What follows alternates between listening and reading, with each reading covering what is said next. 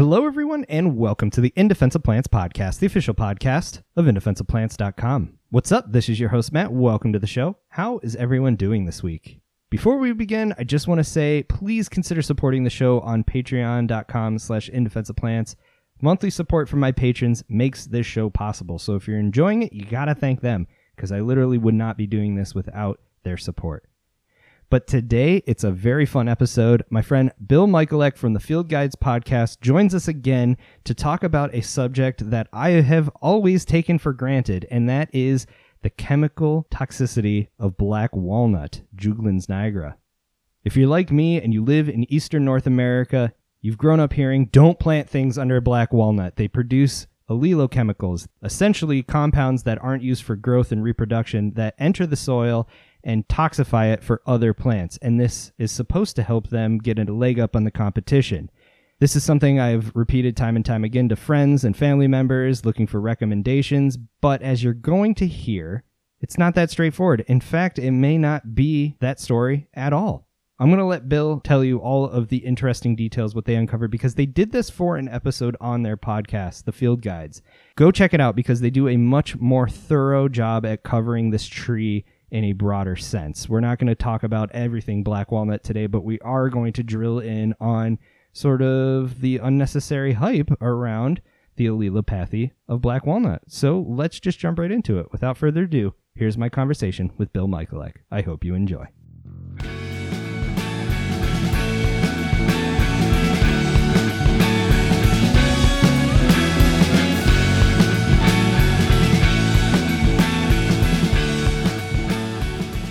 All right, Bill Michalek, welcome back, my friend. It has been a while since we've last had you on the podcast, but for those that don't listen to your podcast or know who you are, let's start off with a brief intro. Tell everyone a bit about who you are and what it is you do. Sure. My name is Bill Michalek, and I'm an occasional guest on this podcast, but your podcast was one of the inspirations behind me and my co-host, Steve Fleck, starting the Field Guides podcast. Nice. So Steve's been on your podcast before, long before even I was, I think.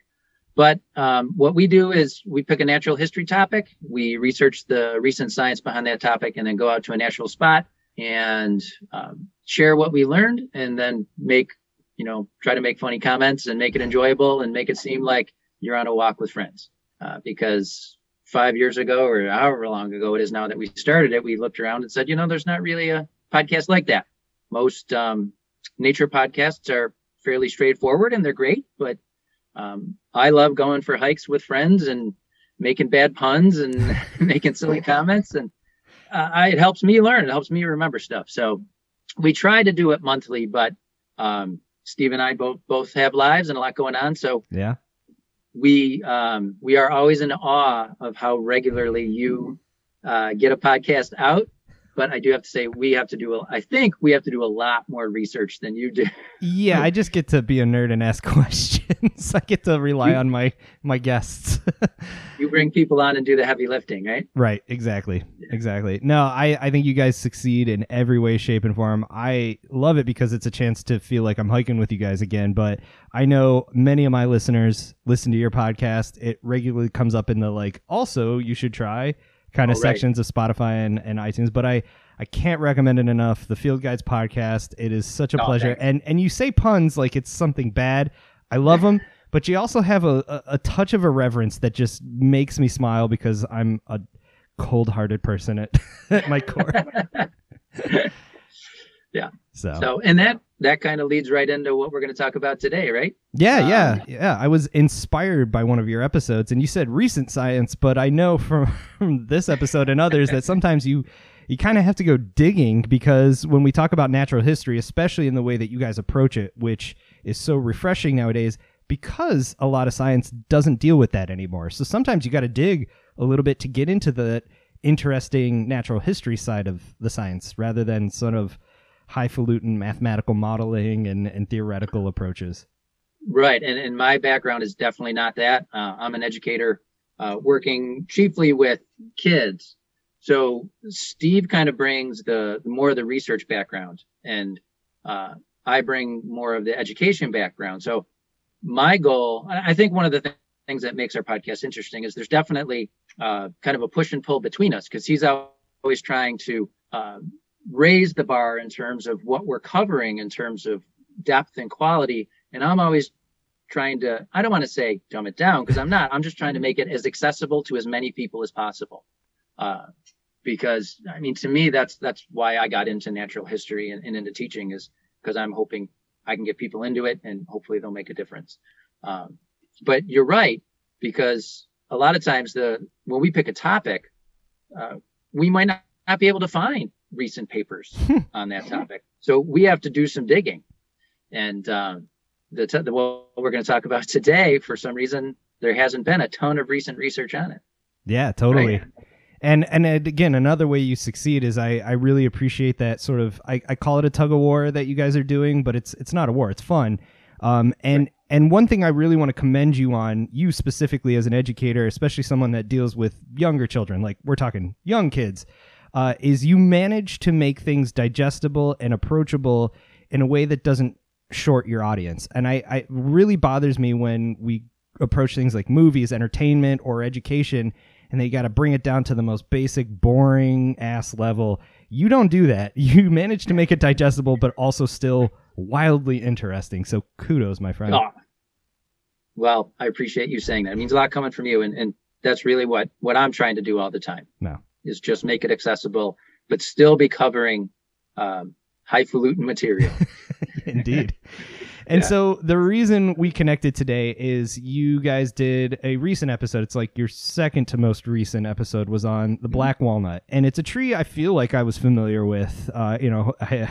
Living in Illinois, it was everywhere. I mean, it was the backbone of most of the forests, most of the natural areas. It became a tree I got very used to seeing. New York, not so much, but still there. And then I go into your episode, and I'm like, I don't know this tree at all. So I want to say we're not going to cover it in the degree that you did, because I want everyone listening right now to go to your episode and download it and listen to it, because you guys did a very thorough approach to what this tree is. But one of the aspects that stuck out to me, and the reason I texted you was like, hey, we got to talk about this, is this whole idea of allelopathy. And so what made you guys want to tackle that side of it? Like, what is it, and what made you want to tackle that side of it? Yeah, black walnut, like you said, it's a tree that here in Western New York, where I'm from and where you used to live, where you grew up, black walnut's here, but it's definitely not a dominant tree species. It was always fun to come across, and I hadn't really thought about doing an episode on it, but we do very often use ideas from our audience. And within the past year, we got an email from a listener who just said, hey, check out black walnut and the fact that its allelopathic effects, which everybody quote unquote knows about, isn't really a thing. And I'm like, what? Because like you, I'd always heard, hey, black walnut, it outcompetes other plants around it using chemicals. And I had taught people that for decades. So whenever I hear something like that, for whatever reason, I love taking something that I always took as gospel and taking it apart and debunking it. There's something satisfying about that to me. I don't know why, but I think we've talked about this before. Yeah. But so I looked into it, and it just blew my mind. The fact that this fact that people know about. And when I did a search for black walnut allelopathy, it isn't until page 3 of the Google sites, or Google search, page 3 of the sites that come up, where it's even questioned. Wow. That it's a thing. Like, all of the main links that come up are things like black walnut, the killer tree, black walnut, it's killing all the other plants. It's just taken as fact that's what it is. So I just found it fascinating to dive into that and say, okay, what is the real story? Yeah, and I mean, we both probably deal with this. You get emails or messages from people, and sometimes, most of the time, they're great. People are awesome and engaged, but sometimes you'll get those super conspiratorial ones where you're like, come on, really? And this, I could see, even when you guys started the episode, knowing something good was going to come out of it, I was still kind of like, come on now, this is common knowledge, right? Like, and you're right. I look at like extension offices. We're not talking just blogs. We're talking connected to universities, scientific institutions, Master Gardener. Like everyone says, do not plant stuff under black walnut. It's allelopathic. It'll kill it and nothing will succeed there. But then at the same time, I've also done these moments where I go, okay, then what can survive? And then you start seeing like the list gets longer and you're like, wait, what is sensitive? So there is this weird disconnect, even despite sort of this commonly held assumption that it's producing compounds that suppress or even harm other plants around it. Yep. And it's mostly due to just people repeating what they heard from someone else. Yeah. So, yeah. In fact, I think you guys mentioned that in the episode, like people are either citing stuff that's no longer in print or just citing one source over and over and over. If they cite it, you know, it makes you start to go like, oh man, I have to really be careful about my commonly held assumptions all the time. Right. And but I think that's a wonderful thing, to be able to say, hey, this is something that everybody thinks is true, but here's the real story behind it. Yeah. And it's again, it's a great tree. It should be celebrated. It's a very valuable tree in a lot of ways. Oh, yeah. You know, I know some foresters that get dollar signs in their eyes when you walk across a nice straight specimen, but you know, it's culturally important. You can eat these plants, you can enjoy them. They're an important part of the ecology. I've seen a few like very specific host insect relationships up there, so it's to kind of pull the layers back a little bit and get a more nuanced discussion around it is really nice. And so how far back roughly did you have to go to even find someone that had tested this in some way, or at least approached this scientifically? So it was pretty much, there was a paper from the year 2000 by R.J. Willis in the journal Allelopathy. And he did a review of research. And what I found first, though, even before that, was something from the Washington State Extension. There's a professor there, Linda Chalker Scott, and I couldn't find any specific papers that she's done on black walnut, but she wrote an article. Let me see if I can find it. There's a website that I would recommend to your listeners called The Garden Professors. Oh, yeah. And I love that. Yeah, so they do a lot of debunking. Like a lot of their blog posts are the myth of this and the myth of that. And just doing the initial research, and it might have actually been the link that our listener sent to us, and she referenced that paper.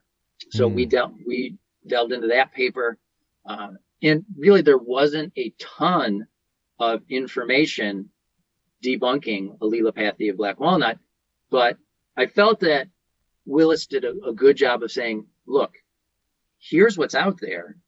Here are the issues with it. Right. And this is why we should be questioning like these commonly held assumptions. And the woman from the Washington State Extension, she tracked down, like you said, a lot of the papers, or a lot of the, I shouldn't say papers, but publications that are out there that a lot of these internet links will lead you to. Mm-hmm. And a lot of them source these two publications that were put out by Cooperative Extension sources. One of them doesn't seem to really exist. And the other one's not even in print anymore, because in her article, she talks about how she tried to track them down. And the one she said, I couldn't find, it doesn't seem to really exist. And the other one, when she contacted that Cooperative Extension, they said, those aren't even in print anymore. Wow. Because they say usually after 5 years or so, they take them out of print because they want to be sure that what they're publishing is recent. And she said, it's not in print now. Whether that's because the information was found to be incorrect, I can't say, but it's just not in print anymore. And again, it's just like this echo chamber. Papers keep referencing those publications. Most of those publications had to do with those lists of plants that you mentioned, the ones that are sensitive to black walnut and the ones that aren't. So, but I want to talk about like how it all seemed to start. Yeah, please. Like the whole idea, it actually goes, we mentioned this in our podcast, but it actually goes back to all the way back to the 1st century. Oh. So almost, I shouldn't say all, but so many references to this. They talk about Pliny the Elder. from the 1st century. He was taken out by Vesuvius. Oh, oops. Yeah. So when what was the city that was destroyed by Vesuvius? Pompeii. Pompeii. Yeah. So he died there, but he referenced black walnut, saying that things die within its compass, the shadow of its compass. It seems like a lot of sites that bring up black walnut and allelopathy, they reference him almost as, I don't know, trying to up their cachet. Like, look, this goes all the way back to the 1st century. But one thing I didn't put into the podcast, we just didn't have time for it, but I looked into Pliny the Elder. I don't know what you know about him, but very well-known writer, historian, and at the time he actually published something like a 26-volume book of everything people knew about the natural world. Which in itself, I think he deserves huge props for. Yeah. But there were wonderful gems in there, like he believed that bears, when they were born, were just amorphous blobs of flesh, and that the mother bears had to lick them into a bear shape. He also reported that if you wanted to cure a scorpion sting, you had to burn the scorpion, put its ashes into wine, and drink that. Naturally. So I know we don't, want to judge people from the past by our modern standards, but I got to wonder if even back then people were like, really? So I think it's funny to say that, or to point out that a lot of the modern references, when they're citing that black walnut is allelopathic, they point to Pliny the Elder as like, see? And I'm like, I don't know if you want to use that as your reference point, right? His reality had to be something, though. I mean, to live in a world where you lick a baby into shape. I mean, come on. Right. It sounds really cool. Yeah, sure. But there doesn't seem to be a ton of references to black walnut between then and up into the 20th century. Wow. So there was a researcher in the 1920s, a researcher in Virginia, who seems to be kind of where the modern perception of black walnut as allelopathic stems from. So before him, there was references to black walnut being allelopathic, but it seemed mostly to be blaming the deep shade under a black walnut tree or its extensive root system. It was more of a competition thing than a allelopathic thing. Right. But this researcher, Massey, in the 1920s, he noticed in his garden that his tomato plants were wilting. So the story goes that he dug down and he found that wherever there were tomato plants that were wilting, because not all of them were wilting, just some of them were, and the ones that were wilting is just some leaves. He claimed to have found that everywhere there were wilting tomato plants, their roots were in contact with the roots of a black walnut tree. I love imagining this guy digging up his backyard and his family going like, what are you doing? Dude, right? Calm down. So he started reporting on this, and it's said that other researchers seem to report the same thing. He went into the lab and he started to play around with planting tomato plants and other plants with walnut bark, and it seemed to back up his findings. So he concluded that there had to be some kind of toxic principle going on, and he thought it has to do something with jiglone, which is that chemical that we know comes from black walnut, and we can talk more about it. It doesn't come directly. Sure. It's not produced directly by the plant. So he and other researchers, they suggested that there was some connection between that compound and this detrimental effect on the growth of other plants. That kind of kicked it off.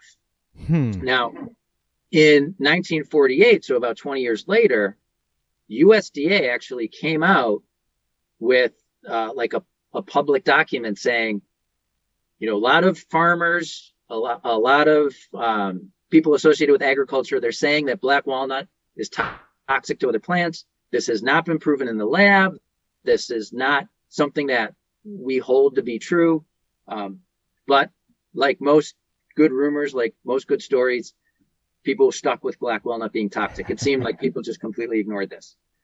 So not soon after that, in the 50s, experimental field testing began. Oh. So people started to test whether this was true, doing much more experimental models, because it seemed like most of Massey's work was really more observational. So, and the field testing really didn't show any consistent effects. Now, testing continued on in the lab, but that really seemed to focus more on extractions of jiglone, applying that to plants, putting it in soil where plants were grown. So when it came time for R.J. Willis to do his kind of overview of the literature, he said, all right, hold on. So we have these observations that kind of kicked off looking into, are there allelopathic effects going on? So in his paper, and I would recommend people go and read it, because it is a very readable paper, because it is an overview. And he reported that even though jiglone is a toxic chemical, because a lot of those lab experiments did reveal that it can be toxic to plants, it's not found in intact tissues of walnuts. So as far as we know, it is in all walnuts, but it varies widely by species, and even in within populations, as I'm sure you could appreciate. Right. So within walnuts, there's a non-toxic precursor called hydrojiglone, and then in the soil, that's oxidized to form jiglone. Okay. So most of it seems to be contained in the roots and the hulls of the black walnut, not in the wood. But in my research, I think I mentioned this in our episode, depending on who you're reading, some sources say it's in the leaves. Some sources say, well, it's in the leaves, but there's not a whole lot in there. So it's hard to really pin down where the highest concentrations of it is. So in those lab experiments we talked about, a lot of the researchers, they used artificial experimental methods. Right. So to test for allelopathy. So some of the specific instances that Willis mentioned is they would use soilless media and then those extractions of jiglone from walnut tissues. Well, those things don't occur in nature, right? Right, exactly. Right. Or they'd use potting media instead of soil. So in that, Willis mentions that has shown when you use potting media instead of actual soil, it can increase allelopathic effects. So maybe because there's increased permeability. Right. So, these experiments that some people say, well, look, in the lab, jiglone is toxic to these other plants. We're like, but yeah, what they're doing in the lab, it doesn't really mirror what happens in nature, right? Yeah. So, and I know we've had a conversation about this before. Just trying to show allelopathic effects can be super difficult to do. Yeah. Like it can be hard to say in a natural system, this one plant is producing chemicals that are negatively affecting another plant, because you also have those other competition factors at play. Big time. So it can be very difficult to say for sure that this plant is producing a chemical that is harming other plants around it. So, you have a lack of field evidence to support the laboratory results. So kind of the critics, and Willis isn't the only one, they've tried to insist that, look, if we're going to do experimental testing, it has to include a functional soil system. Yeah. That's going to mimic what happens in nature, but how hard is that to do? Extremely. Right. Extremely hard. So they kind of made a list of things that they're like, if you're going to do lab experiments trying to prove allelopathy in black walnut and other plants, they kind of gave a checklist, right? So they said, well, we got to keep these things in mind. One, jiglone, it undergoes chemical, physical, and biological degradation in the soil. We know that. Organic matter, clay particles in soils, they can bind jiglone. So that's going to reduce the movement within the soil. And then if you have a soil that's well drained and aerated, it's going to host, this community of healthy soil microbes. They're going to be breaking down the jiglone. The jiglone doesn't persist. So you have to keep these things in mind when you're designing these experiments. So then they go on to say, okay, look, first we have to accept that lab-based approaches that are going to isolate Jiglone from the natural environment, they cannot determine whether allelopathy occurs in nature. Right. Okay, we could say that, yes, Jiglone is toxic to other plants, but we can't then just jump and say, well, that's what's happening in nature. And then second, we got to prove that Jiglone is accumulating to phytotoxic levels and that it's reaching a target plant. We got to prove that. And they did say, they were honest, they say this may pose an insurmountable problem.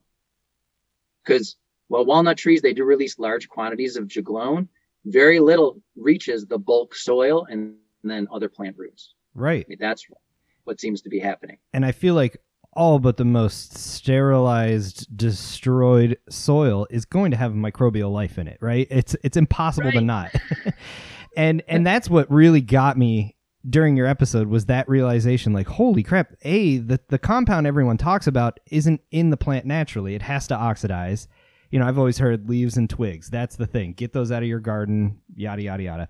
But then thinking about what is actually happening out in the wild versus in the lab. And to me, I've just dabbled in this world scientifically, and the reviewer comments you usually get on these papers are, have you considered all the confounding factors? And you're like, I don't have a lifetime to do that. Right.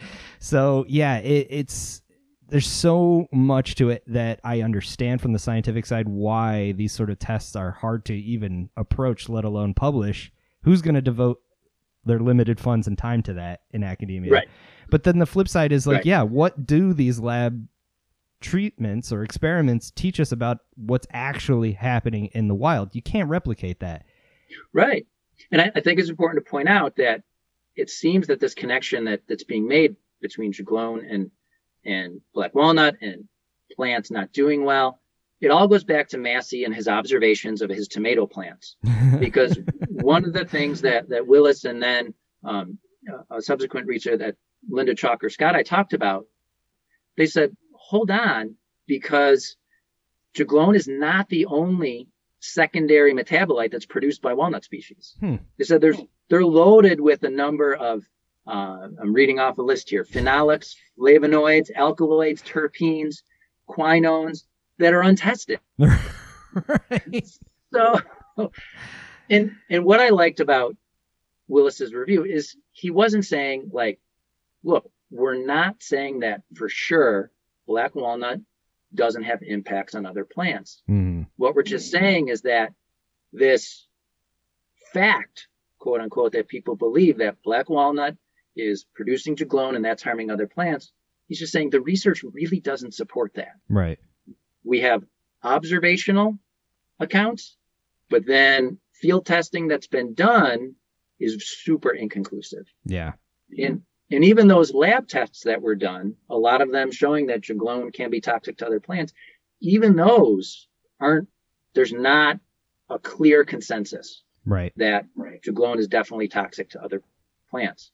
For everyone that does show it, there's others that don't. Yeah. So, and I mean, my friends Aaron and Aaron from This Podcast Will Kill You say this time and time again.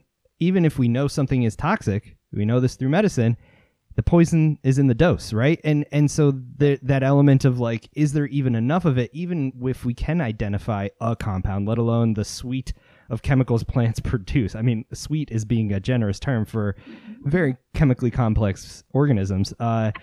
Is it ever in the soil enough? And yeah, maybe, a walnut plantation could have a high concentration, but like that tree next to this kind of, it's just one of those things that you take for granted. And then when an episode like yours comes out, you go, oh, I've been living a lie. Right. And then there's also that list of plants that often you see these plants are negatively affected by black walnut. We talked about this before we turned on the mic. It's tomatoes, apples, and you got to wonder, why are you growing tomatoes and apples under a black walnut tree? Exactly. Who's going, yeah, this is the spot right here. This dense shaded canopy with all these roots I have to dig through. Like, what are you doing? Right. So, you got to question it, right? Yeah. And I mean, even our garden, which is situated by a walnut that gets a lot of leaf, we try to keep materials out of it. You know, we want to control as much as we can to get the harvest. I've never really taken it serious enough to like get every little leaf out. And let's be honest, like the roots are going everywhere. Like you can kind of think of like the roots of a tree at the very least spanning what the canopy covers, what it shades, if not more. Right. You know, there's no way you could win a battle unless you go and kill every black walnut, which I'm not about to do. And I've never noticed any negative effects. It's just, but my plants get full sun. So go figure. Even when, you know, back in the early 50s, when the USDA released that statement about black walnut, they referenced farmers all over the country providing, you know, photographic evidence that, look, I have black walnut trees growing and things are growing fine underneath them. Right. So, yeah, I wanted to share something that Willis ended his review with. Yeah. And is it okay if I just read it? Of course, yeah. It's a good. I read the paper. It's a great quote. So. Okay. So he said, while the genus Juglans provides what are probably the most widely accepted examples of allelopathic plants, it must be concluded that there is still no unambiguous demonstration of its effect. There is certainly too much evidence to conclude that walnut has no chemical effect on neighboring plants. However, it certainly remains for more and better work to be done. Beautiful. And that was honest science right there. Yep. And that was 22 years ago. Blows my mind that was 22 years ago, but I digress.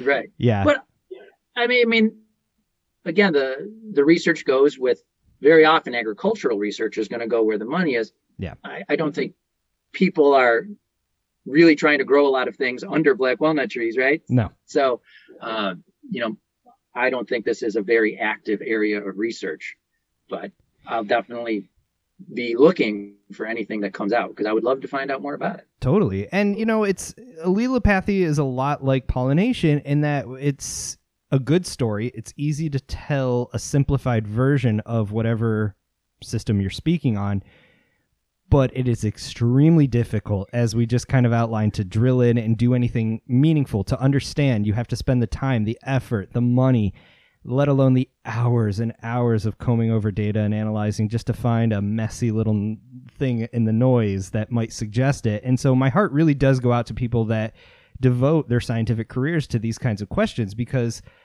it's not easy to be a scientist, especially in the natural history realm of things. And so anyone that can turn their time and effort into this world should be celebrated, but we don't want to cheapen their work by constantly repeating these easy to tell stories, because it breezes over all of the nuance, like what we just discussed here. And I'm sure this is just the surface of it, you know? Right.